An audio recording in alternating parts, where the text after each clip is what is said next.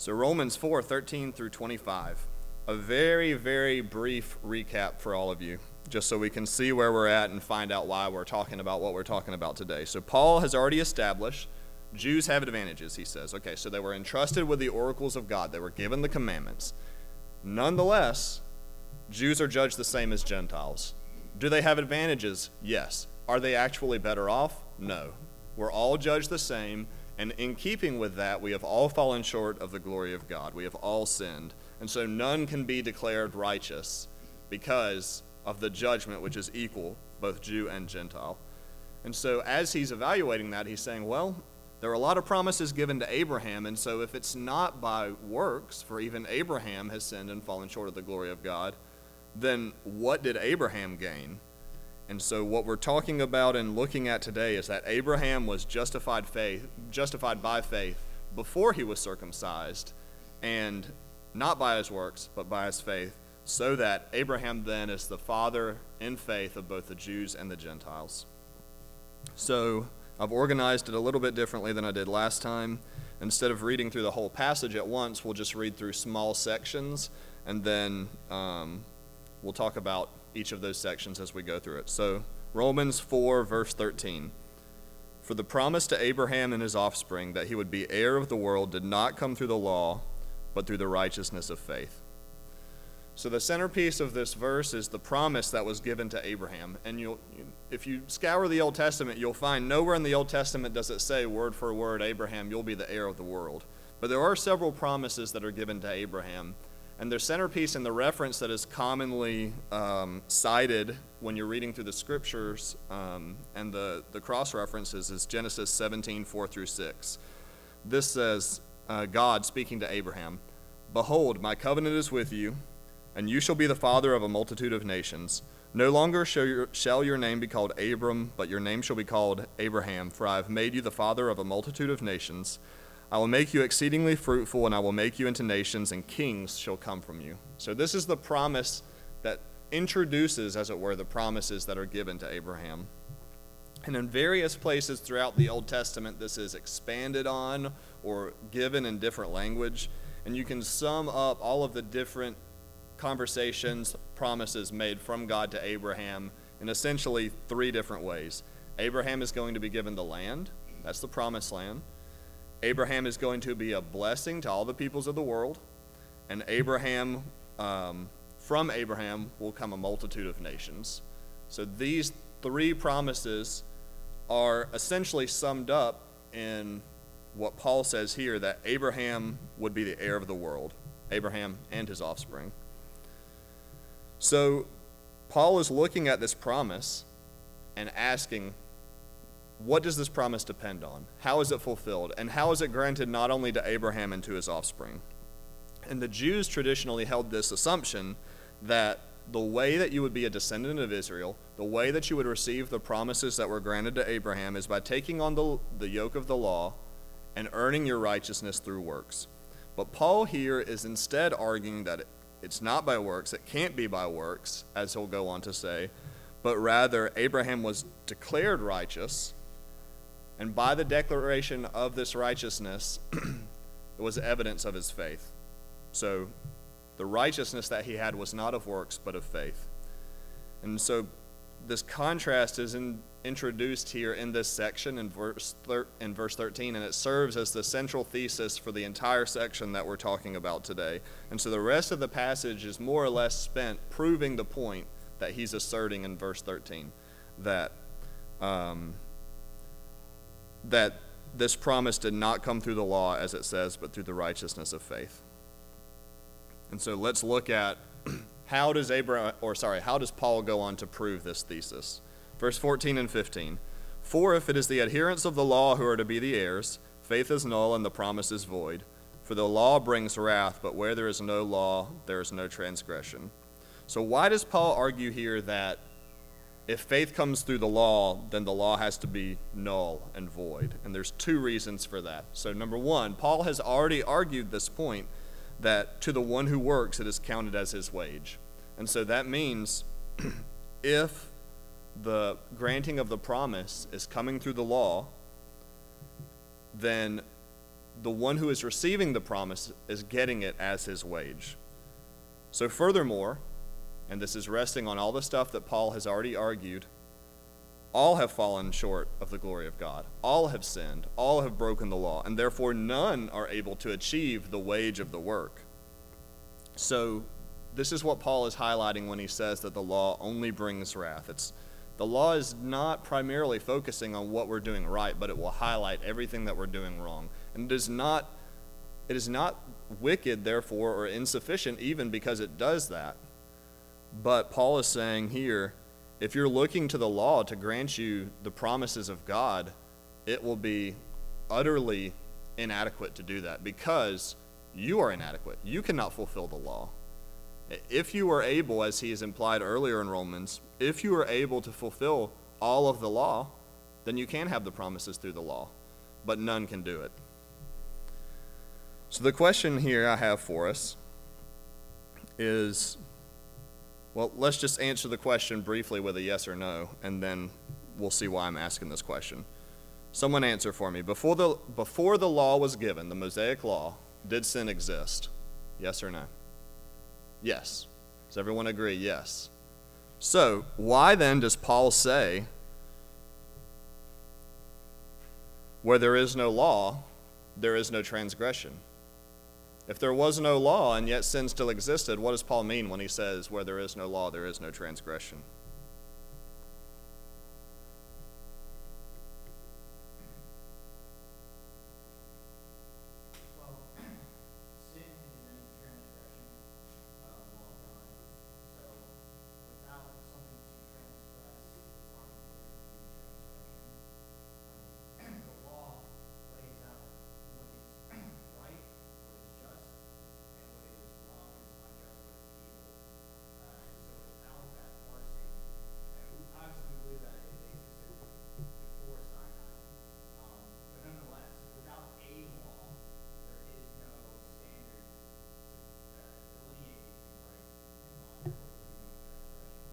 Good.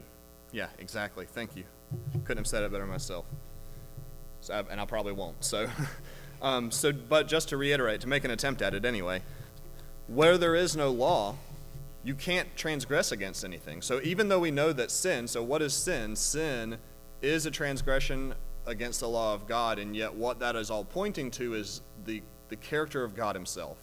And so you can sin against the character of God, but Paul here is saying, where there is no law, your sin is not counted per se as a transgression. And so, if there is no law to be broken, then you can't break the law to break the promise. But if the promise is dependent upon the law, then the breaking of the law is the breaking of the promise. And so, Paul is adding these arguments up to show how the promise cannot be dependent upon the law. Let's read further. 16 through 19, verses 16 through 19. Now he's introducing the story of Abraham and his faithfulness.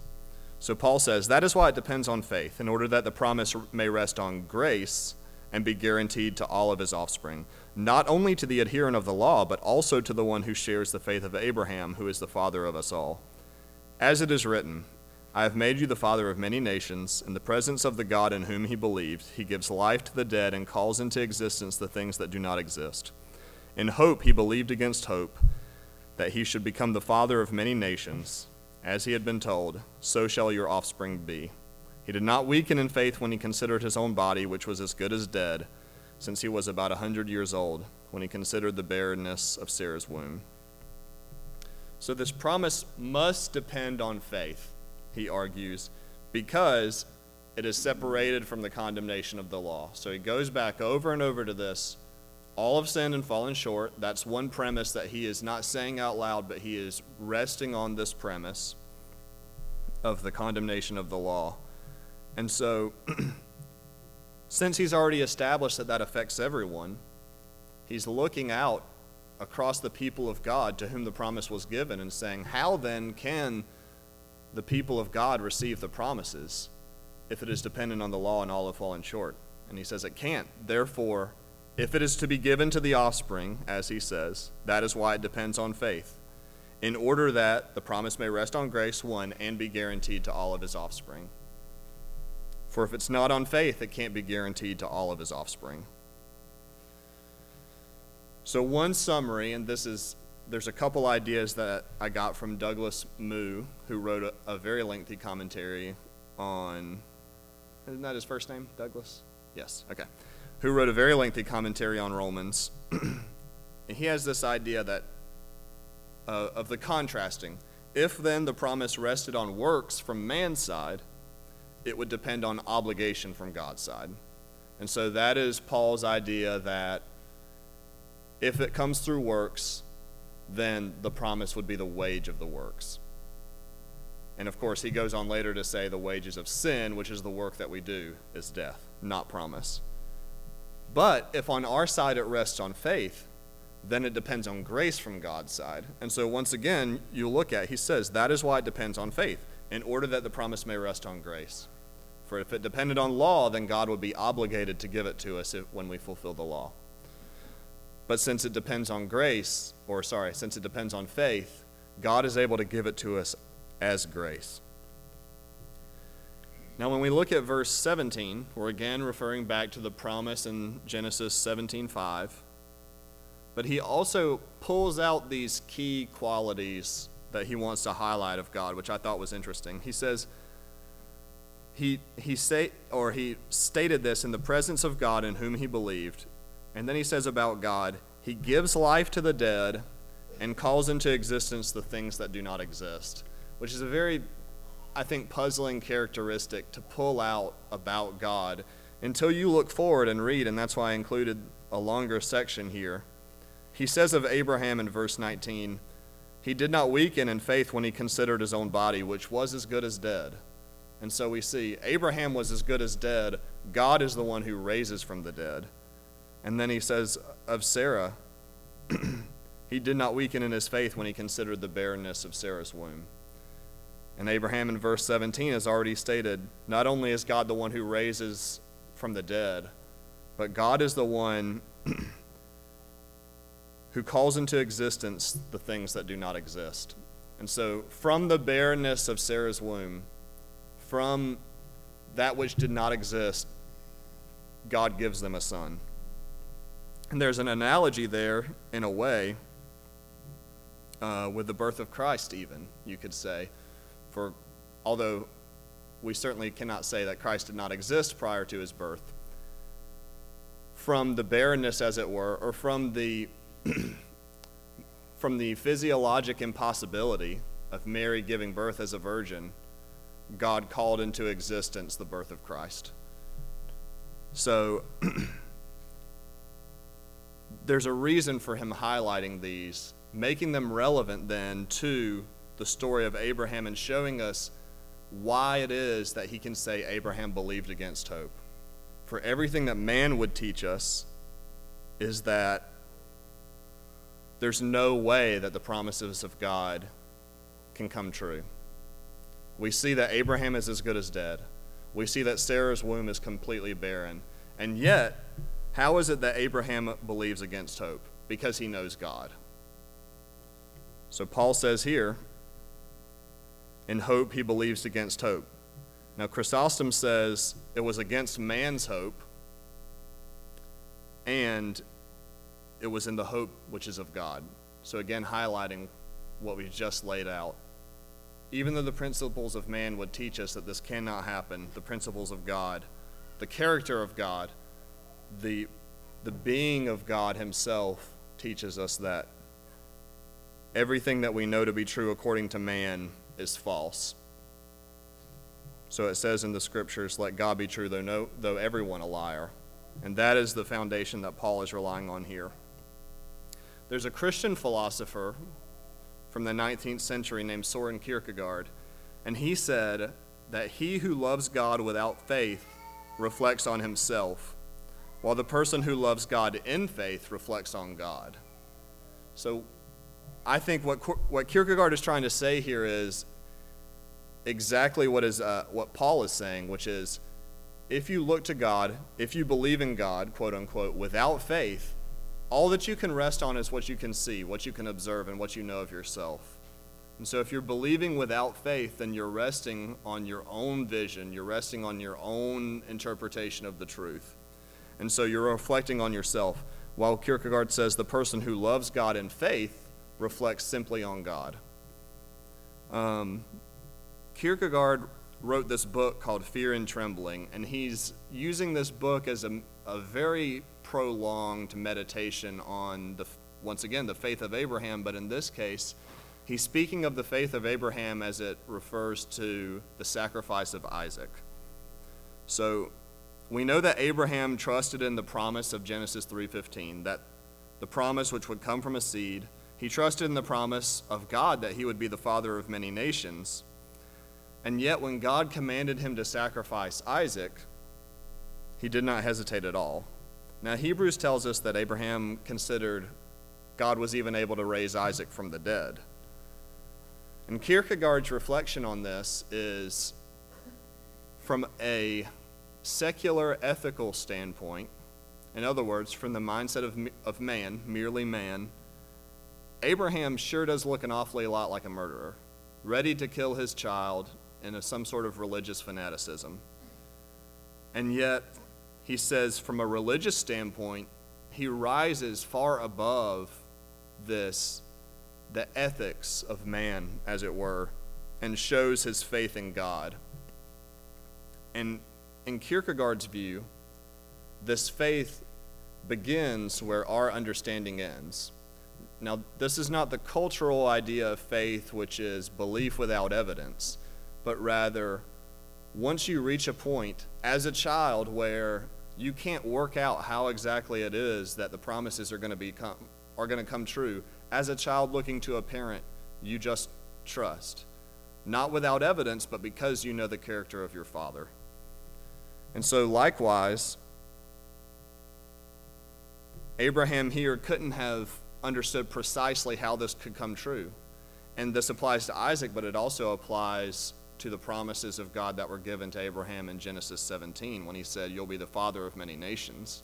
It's like, well, me and Sarah haven't had a kid yet, and I'm 100 years old. And yet, he trusted in this promise.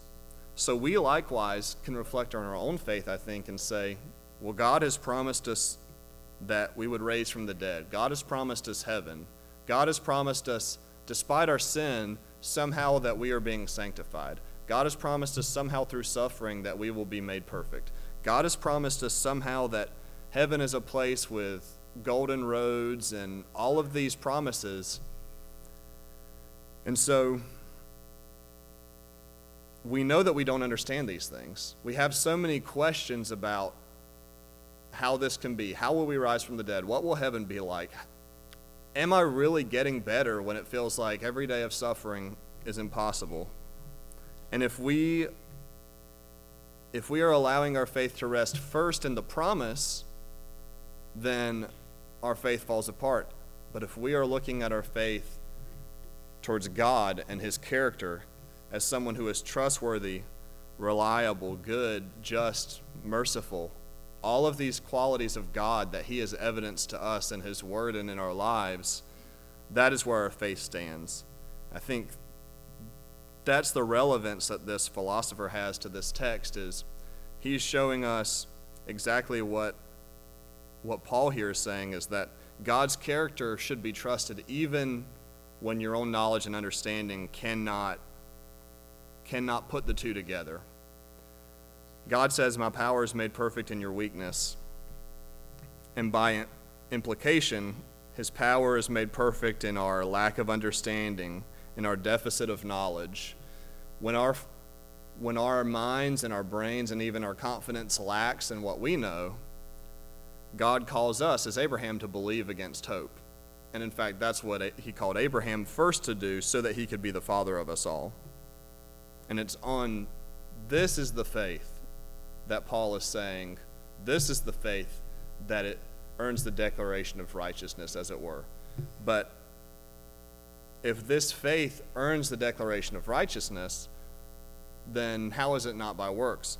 And Paul, all throughout Romans and all throughout all of his epistles, sort of crowns the top of this righteousness by faith by saying, the faith, it is a gift. is a gift that's given to you when he opens your eyes. Paul goes on to tell us about this faith that Abraham had in verse 20 and 22. He says, "No unbelief made him waver concerning the promise of God, but he grew strong in his faith as he gave glory to God, fully convinced that God was able to do what he had promised. That is why the faith was counted to him as righteousness." So Abraham, we are told, grew strong in this faith. And this contrast, I think, at least maybe you're, hopefully you all are much better than I am in your faith, especially when you pray. When I pray for strength, when I pray for patience, when I pray for perseverance, what I'm hoping to happen is that in an instant, the things that I'm going through are going to become easier. I will be granted patience in an instant. I will be granted perseverance in an instant, and then it will make life easier. But the way God seems to grant the answers to these prayers is that they're strengthened over time. They're strengthened by trial. So the testing of your faith produces steadfastness, as he says in James. Paul in chapter 5 of Romans goes on to say that suffering produces endurance, endurance produces character, and character produces hope. So when we read this story, we have to be careful to understand that it was not in an instant that the faith of Abraham was able to grow strong, but it was through the trial, the furnace of suffering, that his faith was refined. All of that is underneath this declaration that he grew strong in his faith. And so it serves as a reminder that all of these things that we have pointed out, all of the doubts, as it were, that could rise up, all of the knowledge of man that Abraham was contending with, were not something that he just trampled over without noticing it, but he has to have been thinking, I am 100 years old. Sarah hasn't been able to have a son. And yet, he believed. It was not that his belief came naturally, so to speak, but that these doubts served as a trial for him. And the way that the scripture presents them, briefly laying them out, I think does not do justice to the trial that Abraham went through. And so in the same way, once again, Abraham proves himself to be truly the father of us in faith. Because we all know that the faith that's presented, if we just glaze over all of those difficulties of Abraham, does not feel like the faith that we are presented with, the faith that has doubts, the faith that experiences the reality of the world. Later, Paul describes this in a different way. So, as in this text, he says the faith of Abraham was strengthened. He compares it later to the growing of an athlete. So just as muscles are worn and broken down to be built up again, likewise our faith has to be pressed against, contended against in order to be brought up again. Paul says, every athlete exercises self-control in all things. They do it to receive a perishable wreath, but we an imperishable. So thinking of the marathon runner training to win a marathon, to win that perishable wreath, as he calls it, or the trophy or the first prize, they strive after that day after day. And likewise, Abraham contended again and again and again with every doubt. So in this we see faith is no easy thing, but like I said before, it's not a work that we are able to muster up either. And Paul, this whole time, like I said, he's teaching that this faith is a gift that is granted to God, and yet at the same time, and perhaps even this is something that we have to contend with in our faith. Faith is granted to us as a gift, but it sure feels like a work sometimes. Yes? It's almost like Paul was saying there in verse 20, that last couple phrases. Mm-hmm. It's almost as if he's saying, because he gave glory to God, his faith grew stronger. Because he gave glory to God, his faith grew stronger. I think it kind of helps us to understand, I think, what Paul is saying. He says it the other way, but he grew strong in his faith as he gave glory to God. Right. But if we understand it as because he gave glory to God, Uh-huh. his faith was strength. Mm-hmm. So as Yeah. he looked not to himself, not to his condition or the condition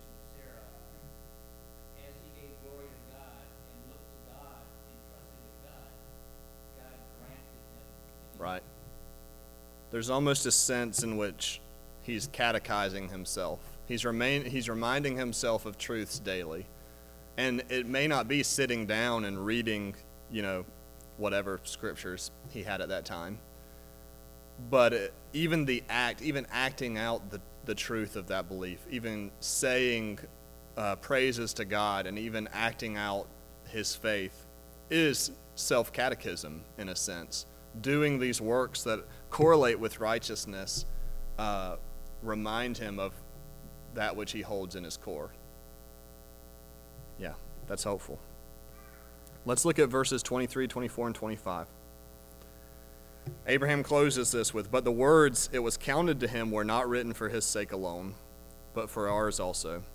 It will be counted to us who believe in him who raised from the dead Jesus our Lord, who was delivered up for our trespasses and raised for our justification." I found this a very helpful thing to close on because it's been difficult to close out some of these half chapters. Some of them are very formidable, and he hasn't yet gotten to the part where it's hopeful in some of them, but this is very hopeful.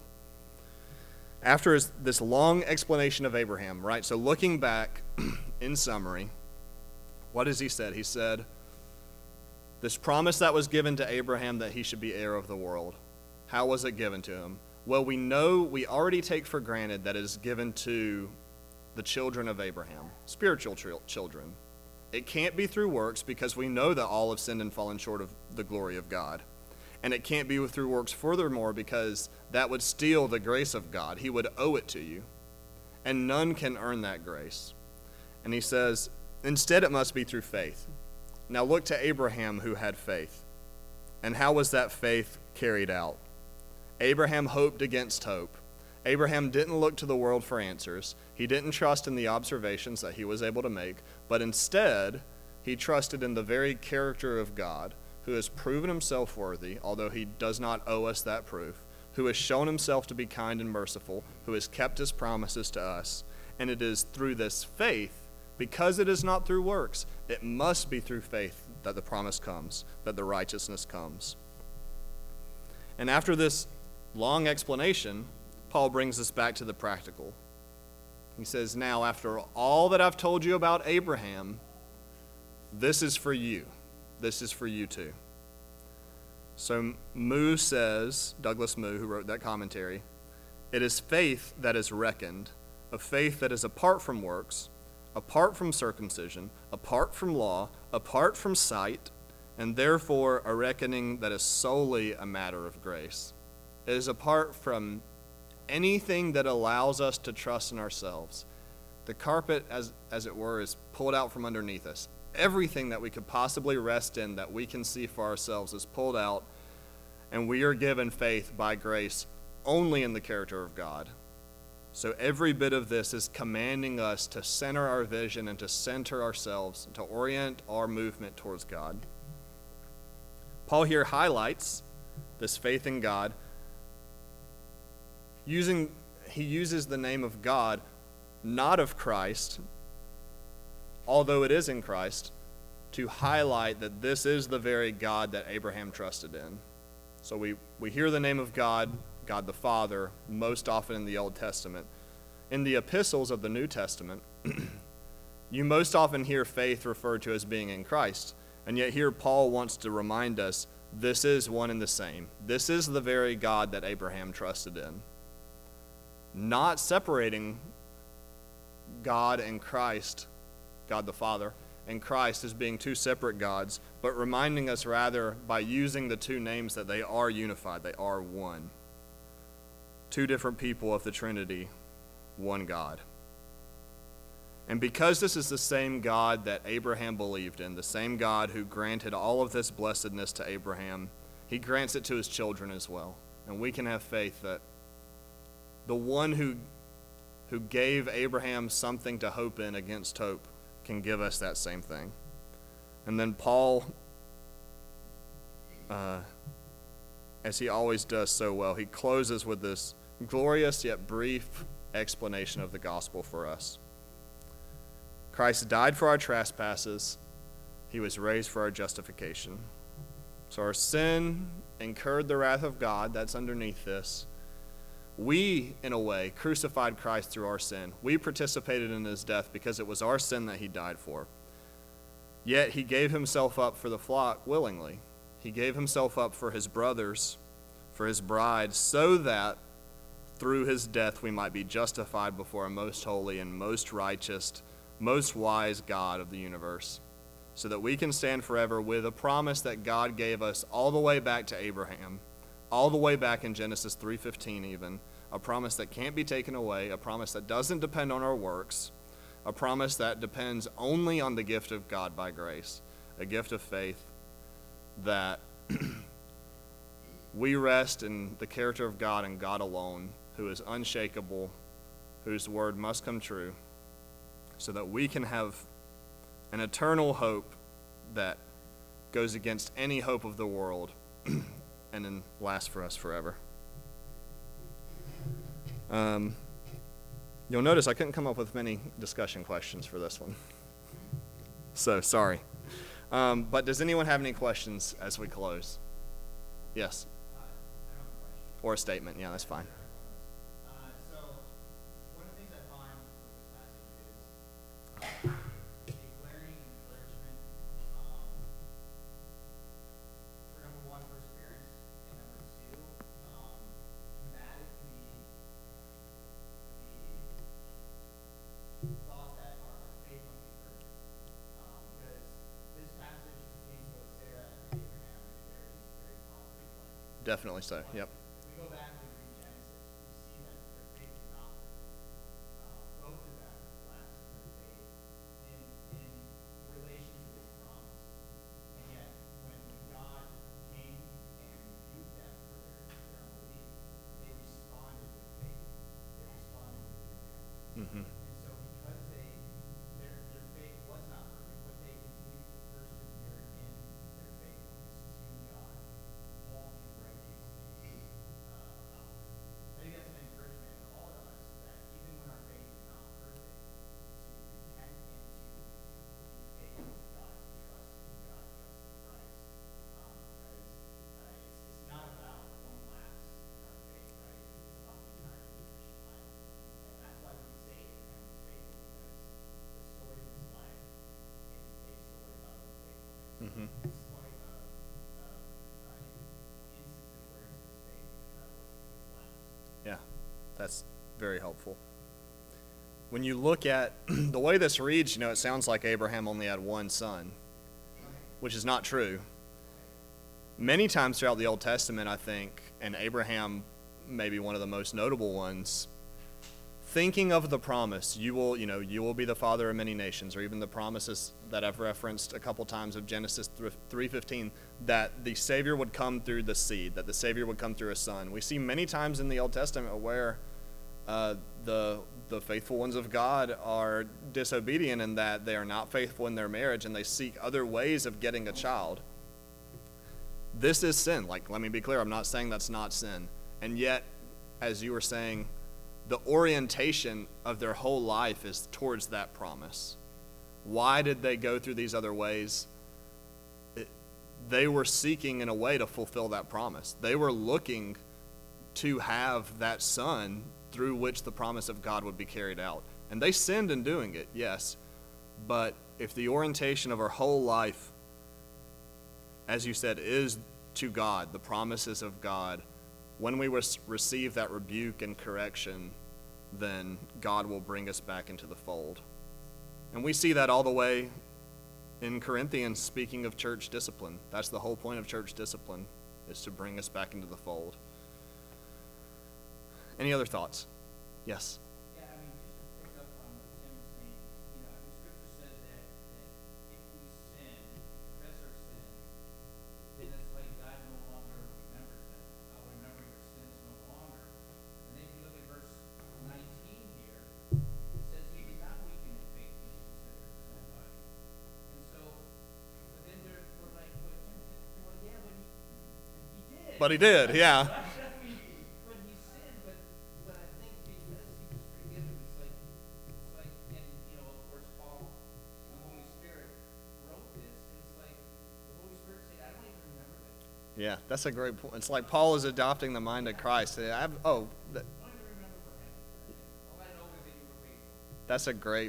that's a really good point. Oh, yeah. Yes, very much so. All right. Thank you. Yeah, that's a very fitting close. Let's pray. God, we are grateful that we can come together, that we can participate with one another in thinking through these passages. Please cause us to glorify you. Please use my feeble efforts to bring glory and to be helpful to your church, and cause us to look to you. Be with us as we are moving into the worship service, and remove all distraction from the world, and cause us to center ourselves on you and glorify you in the way that you have asked, in the way that pleases you. In Christ's name we pray. Amen.